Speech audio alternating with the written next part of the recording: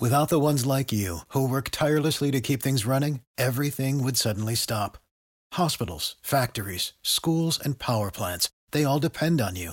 No matter the weather, emergency, or time of day, you're the ones who get it done. At Grainger, we're here for you with professional-grade industrial supplies.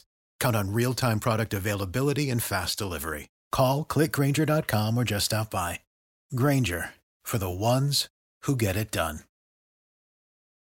Well, good morning. I'm Jeremy Ratliff in for Rich Jones, and you are listening to Jacksonville's Morning News here on 104.5 WOKV, Jacksonville's News and Talk.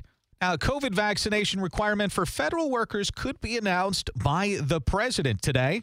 That's a story we're going to be watching for you throughout the day. WOKV's Blair Miller joins us live right now to talk a little bit about it. And Blair, what are you hearing about what the president could say in this announcement today? Well, we know, Jeremy, that the president's going to make an announcement around 4 o'clock this afternoon talking about where things stand with vaccinations. But we expect him to announce that millions of federal workers must show proof that they've received a coronavirus vaccine or submit to regular testing and stringent social distancing, masking, and travel restrictions.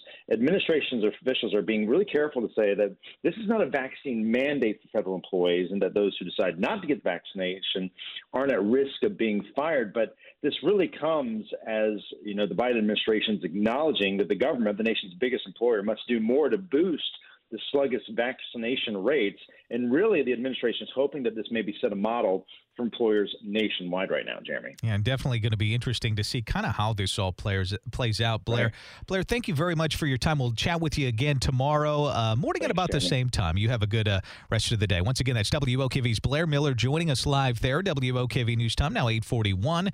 Weather and traffic every 6 minutes in the morning. CBS 47, Fox 30. Action News Jack's chief meteorologist, Mike Burris, is the WOKV First Alert forecast. Mike? Without the ones like you, who work tirelessly to keep things running, everything would suddenly stop. Hospitals, factories, schools, and power plants, they all depend on you. No matter the weather, emergency, or time of day, you're the ones who get it done. At Grainger, we're here for you with professional-grade industrial supplies. Count on real-time product availability and fast delivery. Call, clickgrainger.com, or just stop by. Grainger, for the ones who get it done.